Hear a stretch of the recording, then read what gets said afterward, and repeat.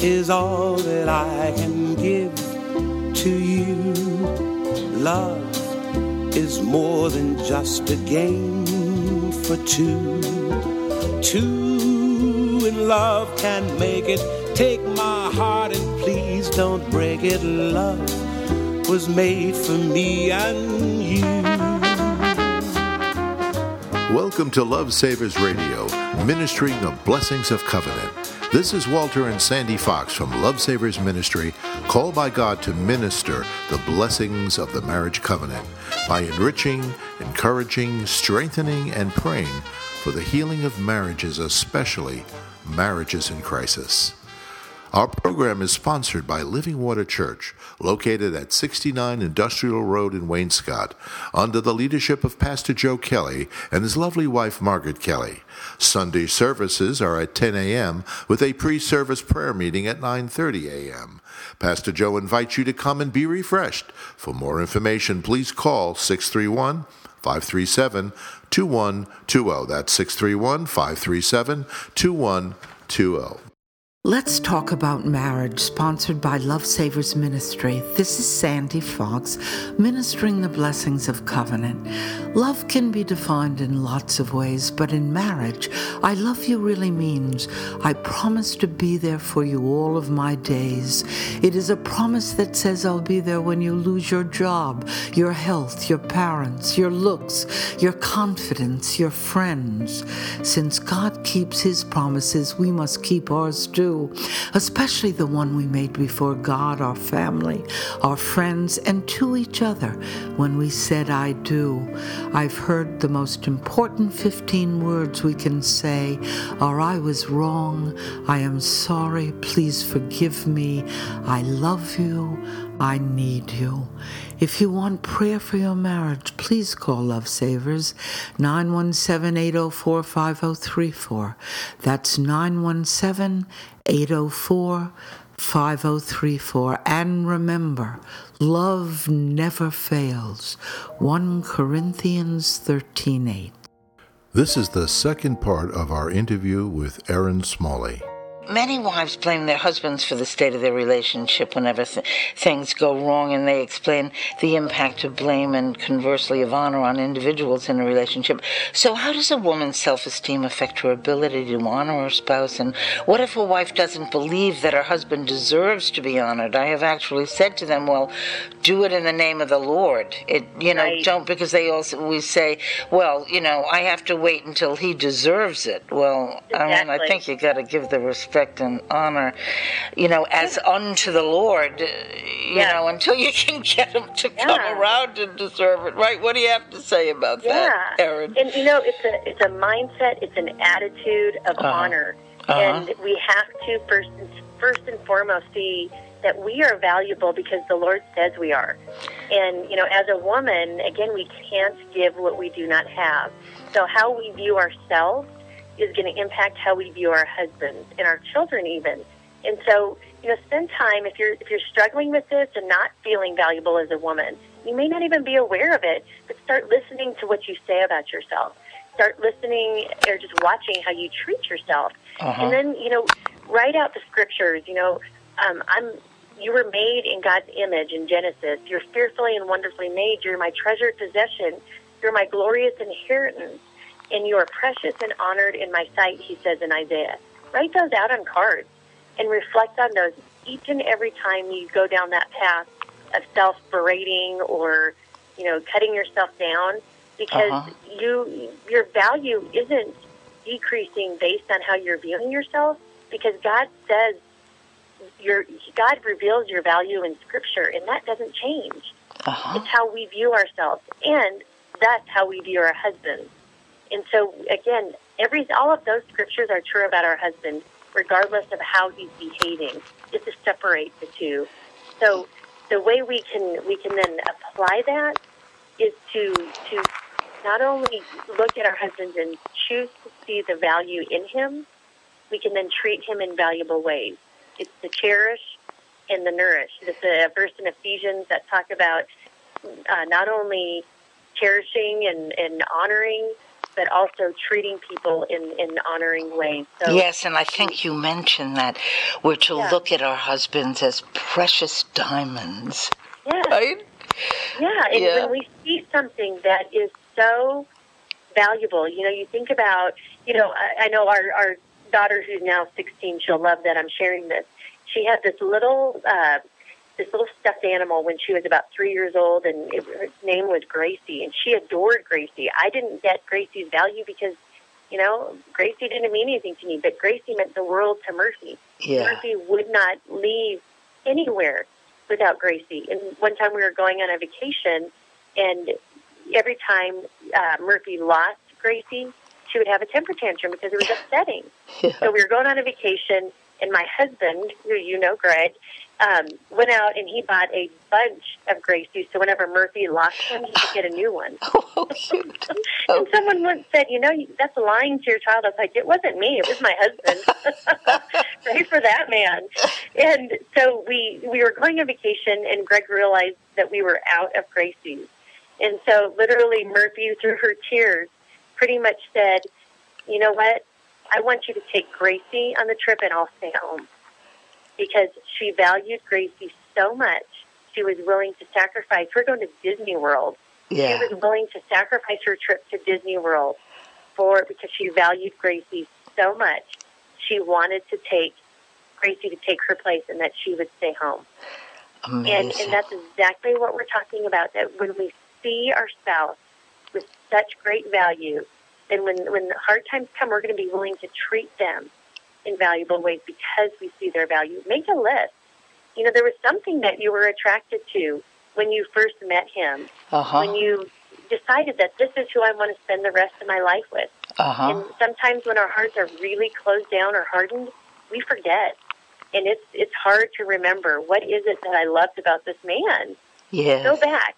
Think back. Reminisce about what it was. What did you think the first time you saw him? And, write all that down. What did you think as you got to know him? What was it about his personality that you enjoyed? And reflect on those things, especially when you're hurt. Go back and look at what is true about my spouse. Right. Explain what it means to put honor into action as you define the term to nourish. Why can't a woman nourish her spouse or anyone else in her life if she isn't already well nourished herself? And how does guarding your heart relate to the concept of nourishing? And what are practical ways a woman can guard her heart? Yeah, and nourishing, I've said a little bit about it. It's putting honor into action. Right. Because you can't just say, I love you, and then treat people in unloving ways, right? I mean, that doesn't go over because our actions speak how we feel. So treat them in honoring ways. And the greatest way to figure this out, have them complete this sentence. I feel loved when you fill in the blank. So have them complete that sentence. And really what it reveals is what you can be doing to put the honor into action and to treat them in ways that speak love to them. Because it's probably going to be different than what speaks love to you. And it's so important. It's just a gold mine of information to see that, what it is that, and it goes in hand with love languages. And, right. Love tanks and love banks and, right. Yeah. Greg loves it when I sit and watch a television show with him, which is, it may not be one that I am into, but if I sit down and watch it with him, he loves that. So does Walter love that, I go for a walk with him. All those things speak love to him. So whether it speaks love to me or not, I have an opportunity. How am I going to show up? How am I going to be that wife God wants me to be? And I can do that through doing things that speak love to him. Yeah. I also love learning in your book that men like to walk side by side rather than face to face when you're walking and talking. That was a good little tip. I'm going to try that. Well, it's so funny because I have a 13-year-old son. Yeah. And, if we go out to lunch and sit, across from each other, it's hard for him to carry on a conversation. But if I go out in the driveway and shoot baskets with him, he'll talk to me all night long. And that's Greg as well. That we often, it's so funny to me because often women will come to me and say, he just won't talk to me, and he, he won't have a deep conversation with me. And just learning and educating ourselves and recognizing that we're different. Yeah. We are different in how we communicate. We're different in how we connect. And that's how God made us. Yeah. And so it's okay. We want the DMC, the deep meaning conversation, and they want to go to their cave. Yes. And isn't that the truth? Yes. The man cave. And, it's so important to understand that is something that God put in them. Now, it's not okay to take it to the extreme. Right. But how do we understand it so we can then be creative in how we connect with them? Yes. Anyway, discuss how anger played a role in your life personally and what you learned about its impact on the marriage relationship. And do you believe anger is an issue many women experience but keep hidden because we feel we shouldn't be, like men let it out more often when they want? They feel privileged.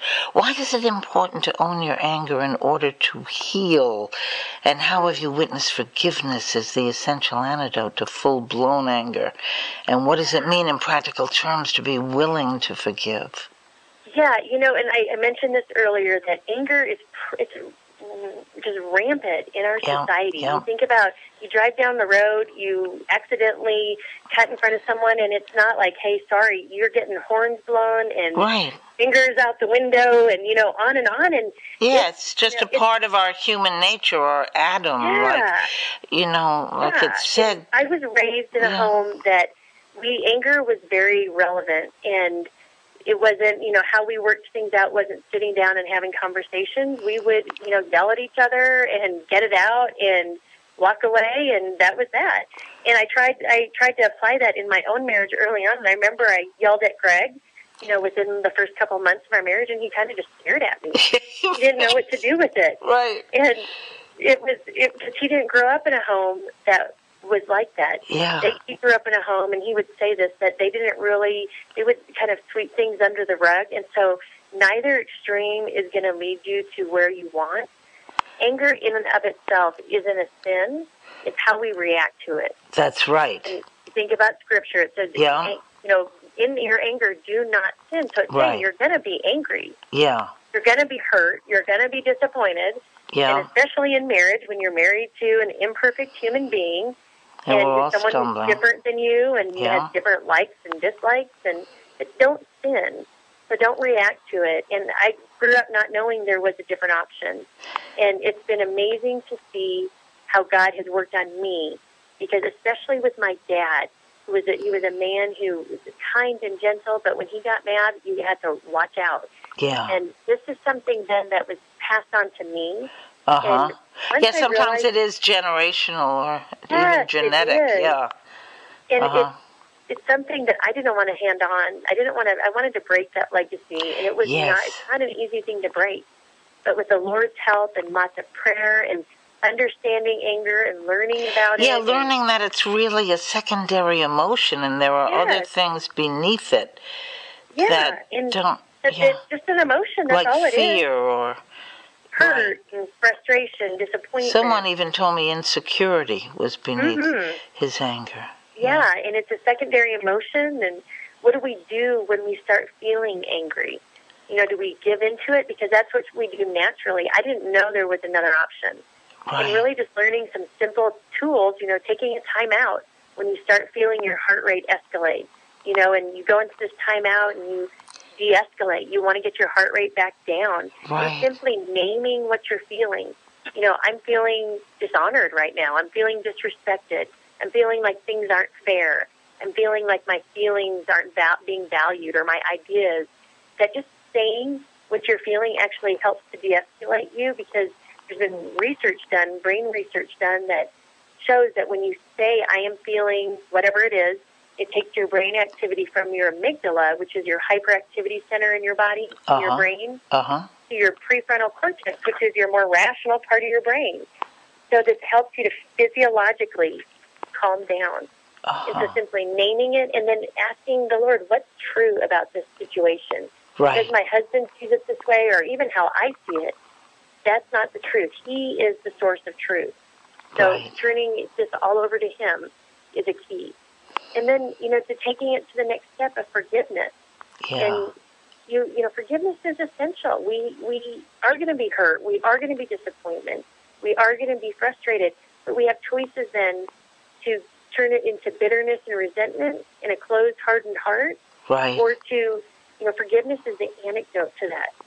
It's the way we can untie. If anger was a rope with knots in it, forgiveness is the key to untying those knots. Right. It's not to invalidate what you've experienced. It's not to forget it. But it's a choice that we have. And this is something I went through with my dad. Regardless of how he was behaving, I had a choice. And it kept my heart open. And just recently, we had this amazing healing in our relationship. Praise he asked me, we were sitting at breakfast one morning, and he said, hey, Erin, how was I as a dad? And I almost fell over because I didn't even know how to respond to a question like that. And so I since I didn't know how to respond, I got up and I went into the bathroom at the restaurant and called Greg. And I said, what do I say to this? And he said, well, ask him why he's asking you this now. Yeah. And so I did. And basically through tears, he said, I know there's mistakes that I've made, and anger is one of them. And, I never in a million years thought that I was going to have that conversation with my dad, that he would be brought to that place. But I was ready. I was open. I had forgiven him, and I was ready to receive it. Forgiveness is a journey, isn't it? Oh, it is. Yeah. Yeah. And it's the same in our marriage, that when our spouse hurts us, because they will, they're humans, not probably even intentionally, sometimes intentionally, but they have their own stuff going on. Yeah. So if we can go through this process, regardless of what they're doing, then when they come around, if they do, they may not. That our hearts are open, they're alive, our hearts are alive and filled with God's truth, and we're living that abundant life in the Lord. Yes. Anyway, sexual intimacy and simple communication are common challenges women admit facing in their marriages. And how can spouses be proactive about understanding the vast differences between themselves and each other? And why must a woman become aware of her own internal dialogue and its effect on how she dialogues with her spouse? And what are some of the practical tips for bridging the communication gap for a wife to pursue her husband and for experiencing the benefits of healthy intimacy? Yeah. Communication, we talked a little bit about it earlier, just the differences that, we like face-to-face conversation, eye contact. We have hand gestures and body movements as we talk, and we use communication to connect into intimacy and very different goals. We want to just connect. Well, guys, they need space. They like to talk side to side. They like to be doing something when they're talking. When they're talking, they want to point. They want to solve something. So it's very different in how we connect and communicate. And first and foremost, how are we communicating with ourselves? The messages we're sending ourselves are going to impact then how we communicate and connect with our spouse. We talked a little bit about this. There's an analogy that my father-in-law uses about a crock pot. I don't know if you've heard that. The crock. Men are like microwave ovens, and women are like crock pots. Right. To the experience. Yeah. Versus in connecting with communication, we're like the microwave ovens. We can go to these deep levels quickly and connect at the deep level just in a blink of an eye, where men, they're much more like the crock pot, warming gently into the conversation, very different than us. But the same differences exist within our sexual relationships. And for women, we are sexuality and connecting emotionally that's how we start the warm-up process for sexuality. I know you're talking about emotional intercourse. Could you describe that a little further? That really, through emotional intercourse, that's laying the groundwork for an actual encounter, that the most intimate experience that God gave us in our marriage. That you want it involved with soul, spirit, and body. Could you embellish upon that a bit? Yeah, that it's a full body experience for us. It is, it's our heart, it's our mind, it's our soul, it's our emotions. That we experience all of that in just the simple act of having sex with our husbands, connecting physically, versus for him, this is how he connects. He connects by being intimate with us. And that's such a need that they have.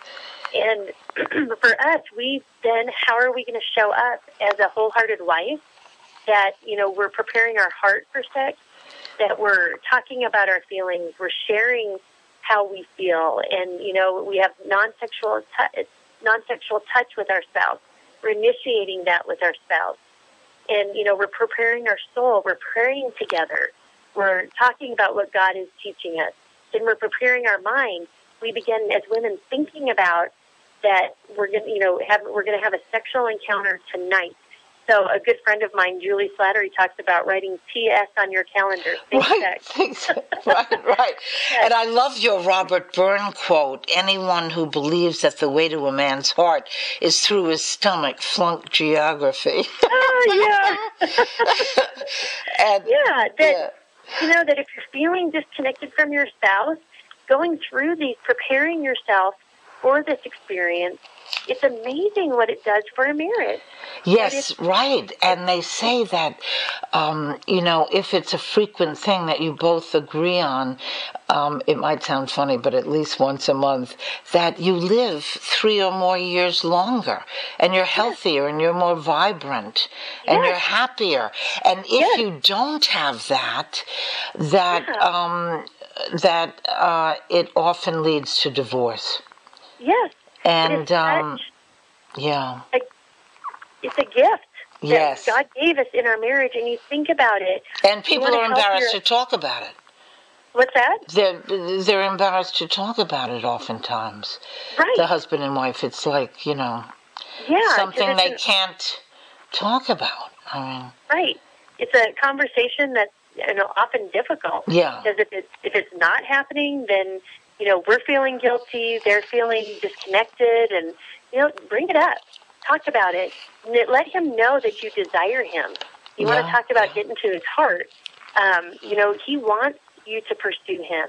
He also wants to pursue you, so allow him to woo you into this experience and to date you and to, respond when he initiates. Also take the time to initiate with him. He likes to be pursued. And it's a legitimate need for a man.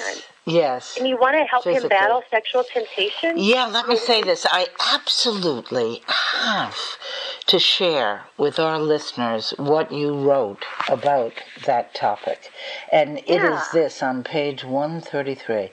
It includes wanting to fully understand him and welcoming your husband, the appetite that expresses his masculinity. It involves striving with him through weakness and temptation and covering his fears and failures. And no magazine, no co-worker, no porn site can be this teammate and confidant for your husband. This is your place. This is your power, and this is your gift. So unwrap it. I just love that. That is so good. And it is true that that is what we have to offer. And if we don't want him, we can't, again, control him, what he's going to ultimately choose to do. Yes. And we must utilize it. Yeah, and we must remember that God is a God of healing and restoration, because if you don't have that, if you can trust him to heal your relationship, you can trust him to heal your relationship and restore the intimacy he intended for your marriage if it has gone. As I mentioned, that researcher that you brought up, Denise Donnelly, found that couples who do not have physical intimacy at least once a month are more likely to have unhappy marriages that end in divorce. So you can pray and trust that the Lord will give you restoration even in the darkest and most hopeless of situations. He is powerful to save even in that regard. You can trust him that he will heal and restore the intimacy he intended. Yep, amen. Yeah? Absolutely. He has we used to do these marriage intensives to where couples would come to us on the brink of divorce, and it wasn't what we did, it was what God did, because God is the great healer, and he would show up in just these miraculous ways. These couples would walk in and we'd think, there's no way that they're going to walk out of here united, and they would, because they were willing.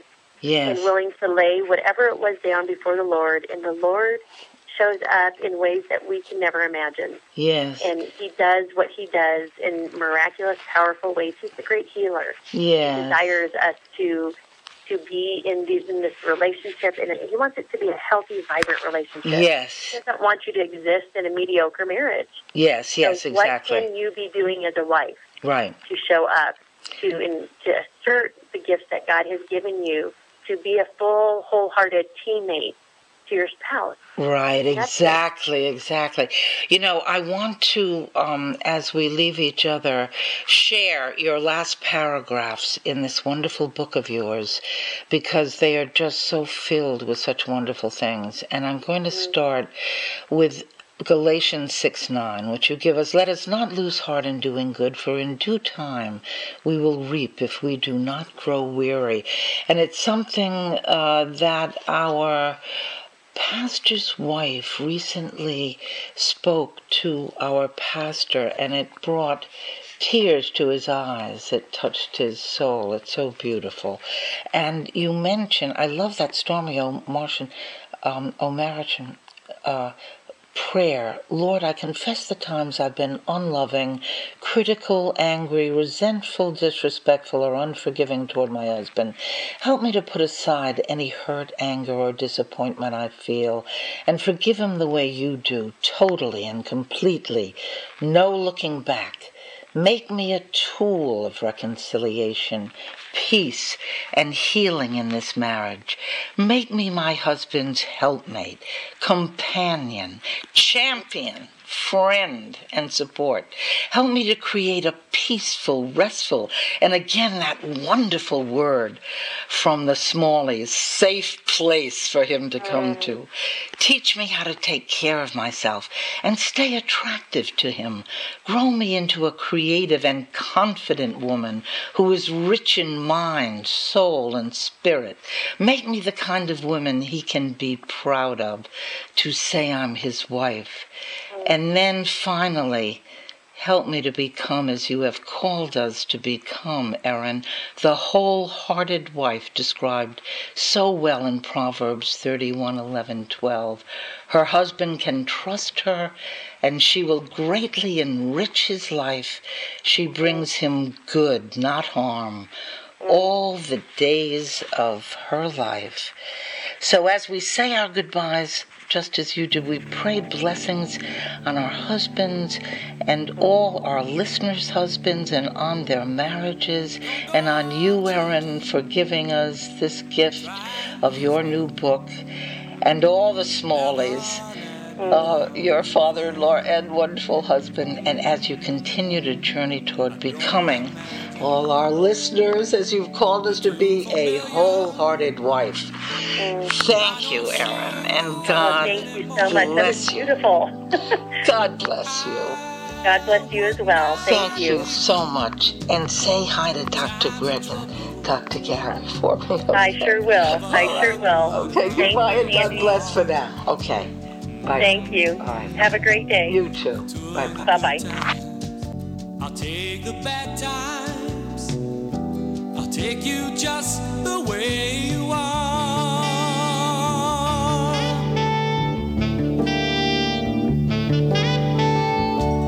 Don't go trying some new fashion.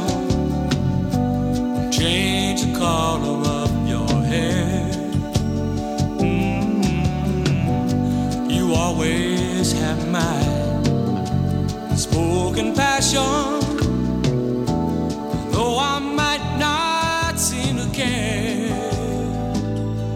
I don't want clever conversation. I never want to work that hard. I just want